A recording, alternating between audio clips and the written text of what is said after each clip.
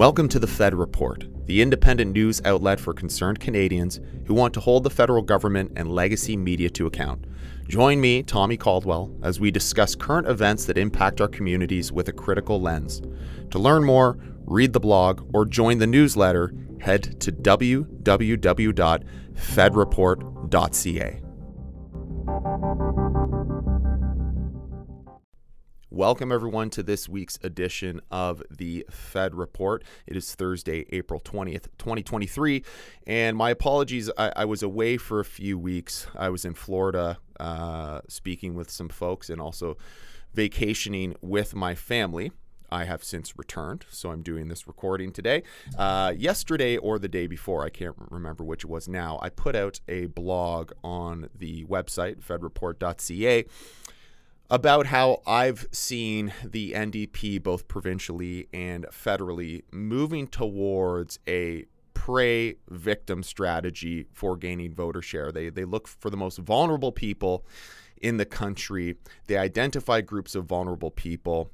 They tell them that other people around them, other groups are their enemies, and say, this is what you deserve, this is what we're going to give you, and they're just trying in the most insincere way to rally vulnerable people in the country together in order to gain power and votes. If you'd like to read that full piece, you can just read it on the blog, and if you're on the mailing list, you would have received it in your inbox.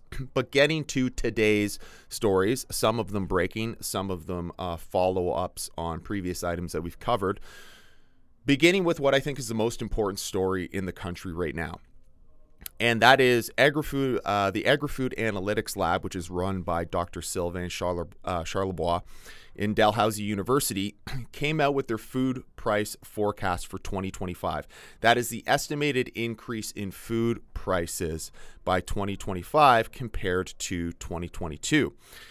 And the numbers are quite frightening. They're estimating that bakery items will increase by 35%, dairy by 41%, fruits by 29%, meats by 45%, other categories of food by 42%, and then lastly, the cost for restaurants to get items in by 46%. Now, the last one there, you might say, well, people can just choose not to eat at restaurants and make their food at home. Yeah, that's all well and good for people, but what about these restaurants and small businesses and families who are running these restaurants, the ones that have managed to make it through the past 2 to 3 years, which I imagine is a fairly low percentage, or at least if they were able to do it, they probably had to take on a significant amount of crushing debt in order to survive. What are they going to do now? Because if restaurant prices increase 46% on the back end in an industry that already has razor-thin profit margins and they can barely even supply a labor force within their restaurants, this is just going to further bankrupt all of these people who have been struggling. So there's the cost to the consumer, which is, and we'll talk about this a little bit, but this is going to hurt the middle class and down. People who are making $250,000, $500,000, upwards of $1 million plus a year, they'll figure this out. It is the working class person and the lower class individual struggling on the socioeconomic rung who is clearly going to suffer the most from this. And why is this happening? Well, to put quite simply, liberal policies supported by the NDP coalition. Energy costs are going up, even when the parliamentary budget officer confirmed that carbon taxing will cost, not save families with the rebates that the Liberals claimed for so long are going to actually put more money back in people's pockets with rising energy costs. They've since relented and admitted that that is completely untrue, but they're continuing to push forward with rising energy costs for the green transition. The cost of fertilizer is going up, the cost of transport is going up, and then we have tariffs and the issue of supply management, which is a completely different animal, which we won't get into here. But this is the Liberal policy being pressed forward. And now we see in Budget 2023, we're not saving money, we're not creating a surplus, we're spending more money, which is not going to get inflation under control and is not going to increase the value of the dollar. So as people like Jagmeet Singh spend every day on Twitter roasting people like Galen Weston, the CEO of Loblaws, who has recently stepped down from being constantly harassed, which Jagmeet Singh is going to see as this big win against greedflation. But look at what is happening to food prices because of these insane liberal policies that people like Jagmeet Singh support. So at one side of your mouth, you want to call out a CEO who runs a grocery store chain that has just over a 6% profit margin. So for every $100 of revenue that Loblaws brings in, just over 6% of that, just over $6 ends up being profit. This is the person he's going after. While it looks like there's going to be a rough average of 35 to 40% increase in the cost of food on the back end, on the wholesale end by 2025. And as of today, 1 in 3 Canadians are already struggling to afford food. When you are looking at increasing the food cost by 40% on the back end, what do you think that is going to do? It is absolutely insane. And people need to think long and hard about who they are supporting in the government and the policies that they are supporting. Because come 2025, I'm hoping this is a rounding error. I'm hoping this is a massive miscalculation, but I doubt that is the case. Because if this becomes the reality in 2025, we are going to be living in a welfare state. And let's be clear about something. These food rebates that lower income families are getting, that's food stamps. That is a repackaged, remarketed form of food stamps that are being given to Canadians who cannot afford to eat because of what is happening economically and otherwise in the country. That is going to increase. The liberal solution to this will be, we'll just take more taxpayer money and we'll continue to distribute that in greater food rebates. We're putting more money back in your pockets. They're just saying we're putting more and more citizens on greater amounts of food stamps because our history of economic actions within this country have led to us bankrupting the system and creating a communist welfare state. And I know those are all extreme words to use, but I don't know how else you would describe the situation. But Canadians better buckle up. Moving on, which seems like a difficult and strange thing to do, but here we go. The Trudeau, most of you have probably heard about this already, but the Trudeau Foundation's entire board resigned amid the CCP donation controversy. And Trudeau, of course, instead of taking any ownership, he keeps saying, I have nothing to do with the foundation. It's namesake only, yet he continues to try and defend this organization that he apparently has nothing to do with. And I'll tell you this right now. The entire board and CEO would not resign collectively all at once just because of bad press. If they're getting out of there, that is rats fleeing a sinking ship. But of course, Trudeau says this is all conservative bullying, attacking these foundations and nonprofits, and they're destroying the nonprofit system with these conservative attacks. So we can listen to that clip right now. This is in regards to a Trudeau Foundation question. The entire board and the CEO of the foundation resigned this morning. They cited the recent politicization of their work. Are you concerned about the long-term stability of the organization and that the fallout from allegations of foreign interference is extending beyond your government?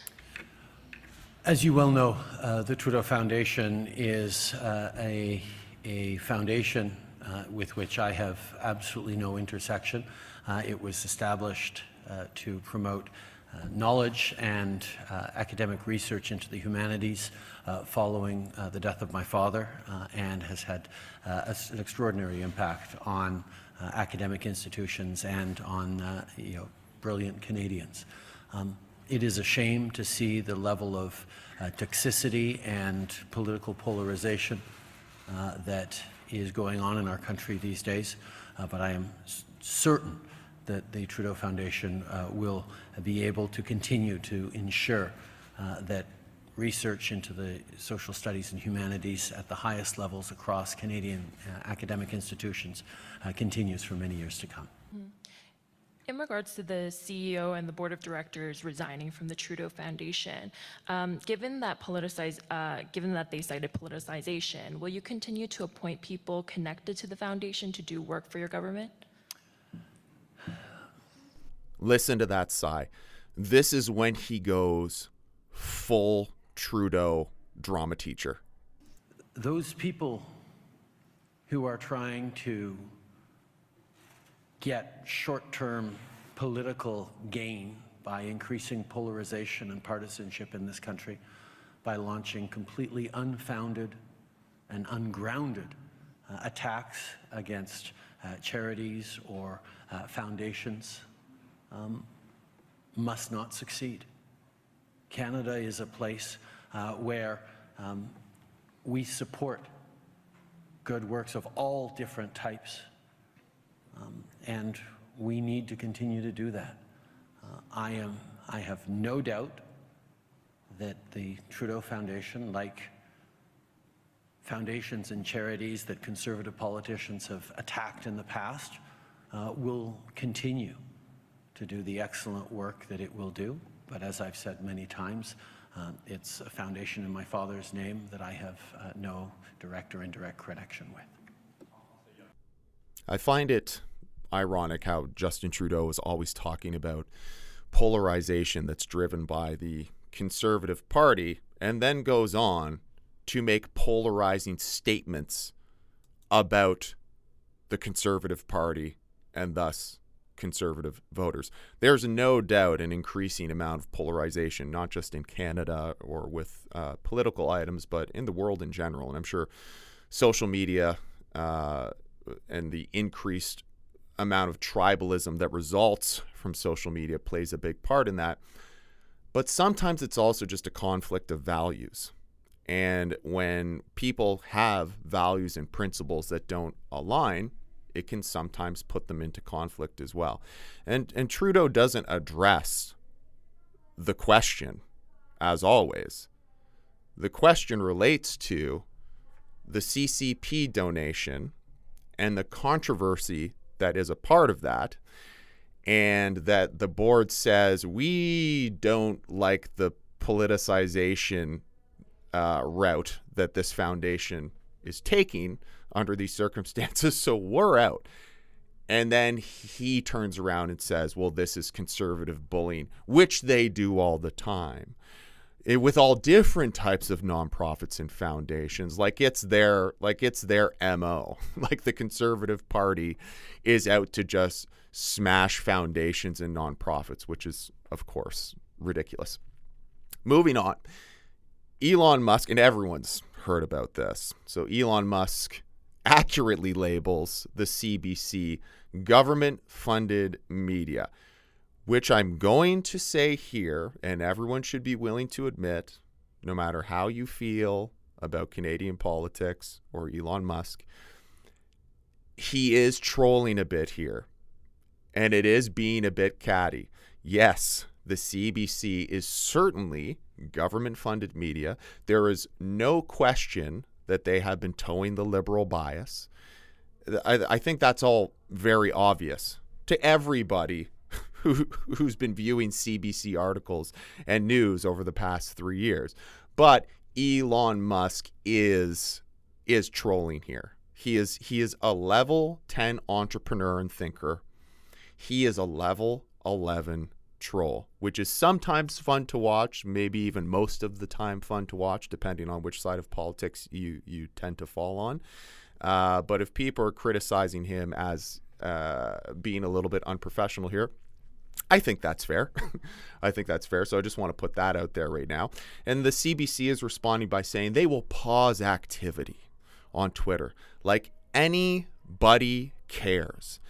The CBC was fined to label Canadian citizens who were protesting reasonable concerns as, at best, right-wing extremists, while supporting the Prime Minister's ongoing insults and unfair categorization of the same people, they're fine with those labels. But then as a billion-dollar government-funded network, they get labeled as government-funded media. Now they're taking their ball and going home. And of course, Trudeau had a public hissy fit about it, and we'll listen to that. We'll listen to that audio clip right now as well. I think it says a lot about the Conservative Party of Canada that they're choosing to constantly attack independent media organizations, journalists who are working hard to keep Canadians informed and support our democracy. CBC Radio-Canada serves right across the country, delivers local news and local content in many regions of the country that, yes, has been challenged over the past years, but the idea of adding to that challenges and laying on by attacking this Canadian institution, attacking the culture and local content that is so important to so many Canadians, really indicates the values and the approach that Mr. Poilievre is putting forward. And I think it is telling that in order to attack this institution that is important for many, many Canadians, he runs to American billionaires, the tech giants that they continue to defend in committee and in their approach on our legislation to make tech giants pay their fair share. Conservatives are always there to defend them. So when they're trying to attack a foundational Canadian institution, the fact that he has to run to American billionaires for support to attack Canadians says a lot about Mr. Poilievre and his values. Now, notice how Justin Trudeau is always trying to turn this into something that has to do with foreign interference and cozying the Conservative Party or Pierre Poilievre cozying up with billionaires. And Jagmeet Singh hops on Twitter and tries to take the same angle. And here's one of his tweets. Pierre Poilievre doesn't want you to know this. Like, it's so... The communications are so childish right off the bat. Pierre Poilievre doesn't want you to know this. He's taking aim at the CBC, backed by influential interests, corporate media and tech giants, owned by U.S. billionaires. He even enlisted one, Elon Musk, to help take down a Canadian broadcaster. Like Pierre Poilievre is buddies with Elon Musk, and they were sitting and having lengthy conversations about how they were going to take down the CBC because Elon Musk cares so much about what's happening in Canada outside of how it relates to his organization. Because whether you like it or not, Twitter is Elon Musk's company. And the direction that he has taken is to try and find greater transparency and an open network system so that it can increase user trustworthiness or users' trustworthiness in the company. And there's many ways you can criticize Elon Musk and his moves with Twitter, and there's probably some validity to a lot of that.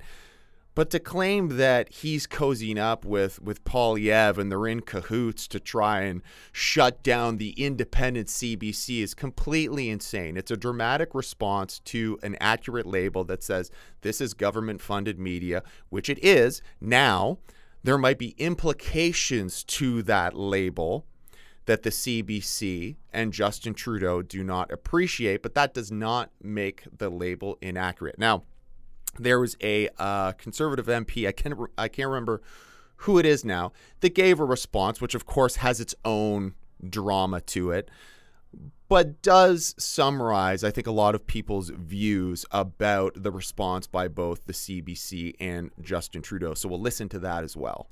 Here are some simple facts that should not be controversial. Water is wet, Saskatchewan is cold in the winter, and the CBC is funded by the government. None of that should freak anybody out. But in Liberal Ottawa, pearls are being clutched and outrage manufactured, all because, for greater transparency, Twitter applied the government-funded media tag to the CBC's account. Liberal MPs are calling it nonsense, an unwarranted attack, even a threat to democracy. What don't they understand? The CBC was created by government, it gets over $1 billion a year from government, and the government appoints the board that controls it. But it's no wonder why Liberals are reacting this way. They love the CBC because they get so much benefit from it. The CBC sued the Conservative Party in the middle of an election. Its CEO openly attacked the Conservative leader, and it eagerly carries Liberal messages all the time. Right. But good news for all those who are upset and having fits about Twitter's decision. The government-funded label won't be around for long. After the next election, the Conservative leader will make sure it doesn't get any tax dollars at all. Now, an important note in that little speech, which relates to the inaccuracy of the CBC in stating that they're independent media and Justin Trudeau stating that they're independent, essential publicly funded media, is that they did try to sue the Conservative Party in the middle of an election. And that does not seem like something that an unbiased public institution would do. Moving on, Katie Telford finally testified. And as I predicted, not to toot my own horn, but as I predicted in an earlier Fed report, she just refused to answer difficult questions and did a very good job of running around having to answer anything directly. Now, in the show notes, I will put up the whole video that shows her answer to every single question if you're interested in that. It's almost an hour long.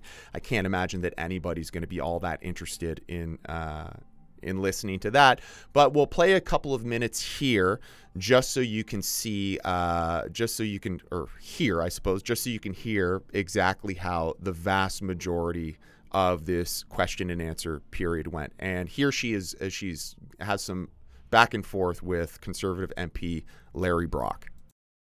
Ms. Telford, did the Prime Minister receive a series of briefings from Canada's National Spy Agency beginning in January 2022 on Beijing's election interference, specifically in the 2019 election? I believe you received from the National Security and Intelligence Advisor and from the Privy Council Office a listing of briefings that the Prime Minister has received on the subject. Yes, you're referring to the document that was undertaken by the National Security Officer, Jody Thomas, on March the 1st of this year that we received this morning at 10 o'clock in the morning. And I've looked at this, and there's no indication about any briefings in January of 2022. But noteworthy, the commentary on the beginning of page number 1 indicates the list is not exhaustive, as the records are not complete in all cases. And this only represents formal briefings as opposed to informal briefings. So I'll ask the question again.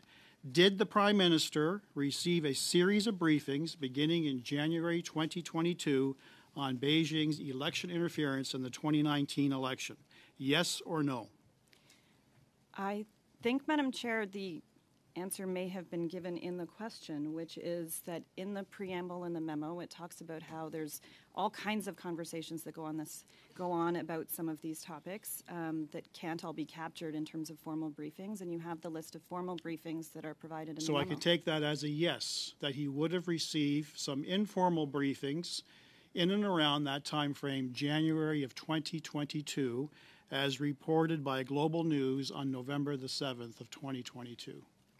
I can't speak specifically to what was discussed in briefings over the course of those months and whether it was related to what was in the reporting. Again, Ms. Telford, I'm not asking for specifics. I'm asking you to confirm that it's more than likely, in fact, it did happen, that he would have received briefings along those lines in January of 2022, notwithstanding that it's not repeated in this particular document that we got today. Did and more than likely, in my experience, are different things. I think it is quite possible that there were discussions throughout that time period around foreign interference. As I think the Prime Minister said yesterday, we have talked about these subjects a lot over many years because there's been a lot of activity and a lot of work that this government has done on this front. And the Prime Minister was briefed on China's Toronto consulate directing a large clandestine transfer of funds to at least 11 federal election candidates and numerous Beijing operatives who worked as their campaign staffers. That was the subject matter of those series of briefings in January of 2022. Are you confirming that? No, Madam Speaker, I can't, unfortunately, I can't provide information about what I have or have not been briefed on in an intelligence setting or in a public setting about intelligence. But what I can remind the members through you, Madam Chair, of is what the NSIA said when she was here, actually on March 1st at this very committee, and she said the connection that was being made between 11 candidates and funds that you're describing, that was inaccurate.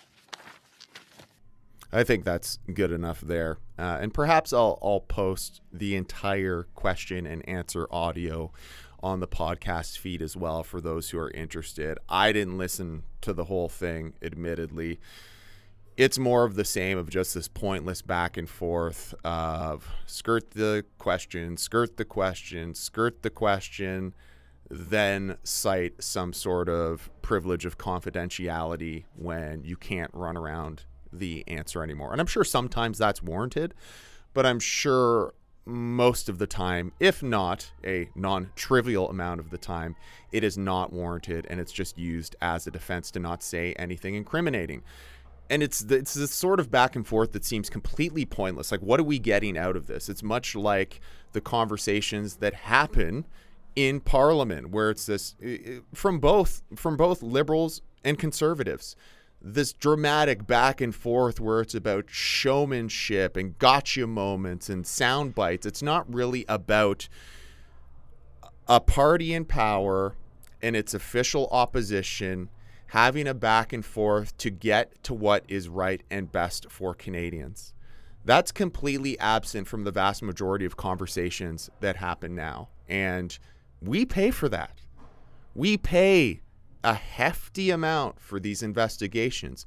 We pay for all of these conversations, these dramatic, meaningless conversations that happen on the Parliament floor, and Canadians deserve better. How we get there, I'm not 100% sure, but this certainly is not the path. The last thing I'm going to bring up here, and this is an issue that I need to do much more investigation on, because I'm certainly no expert in the Natural Resources Transfer Agreement, but in the West, like in Alberta and Saskatchewan, they have natural resources transfer agreements with the federal government that gives control of the natural resources in those provinces to the province. So to the province, the premier and the parties in power that are there. It looks like, I believe it's David Lametti, is looking to potentially, he's at least talking about revoking that natural resources transfer agreement. And as you would assume, Moe and Smith, the premiers in those provinces, are not taking it well. Now, I'm going to add some links if you want to learn more about this into the show notes. I'm not going to talk more about it here because I think there's details and specifics that I'm missing, and if I talk about it and pretend like I know more than I do, I'm just gonna sound silly, more silly than I traditionally do. Okay, that's it for this week. Glad to be back and putting out content for you guys. I have some other things on the go which are going to emerge in good time, probably sometime in the summer. But in the meantime, thank you for listening in. Stay interested, stay motivated, stay engaged. We're depending on it.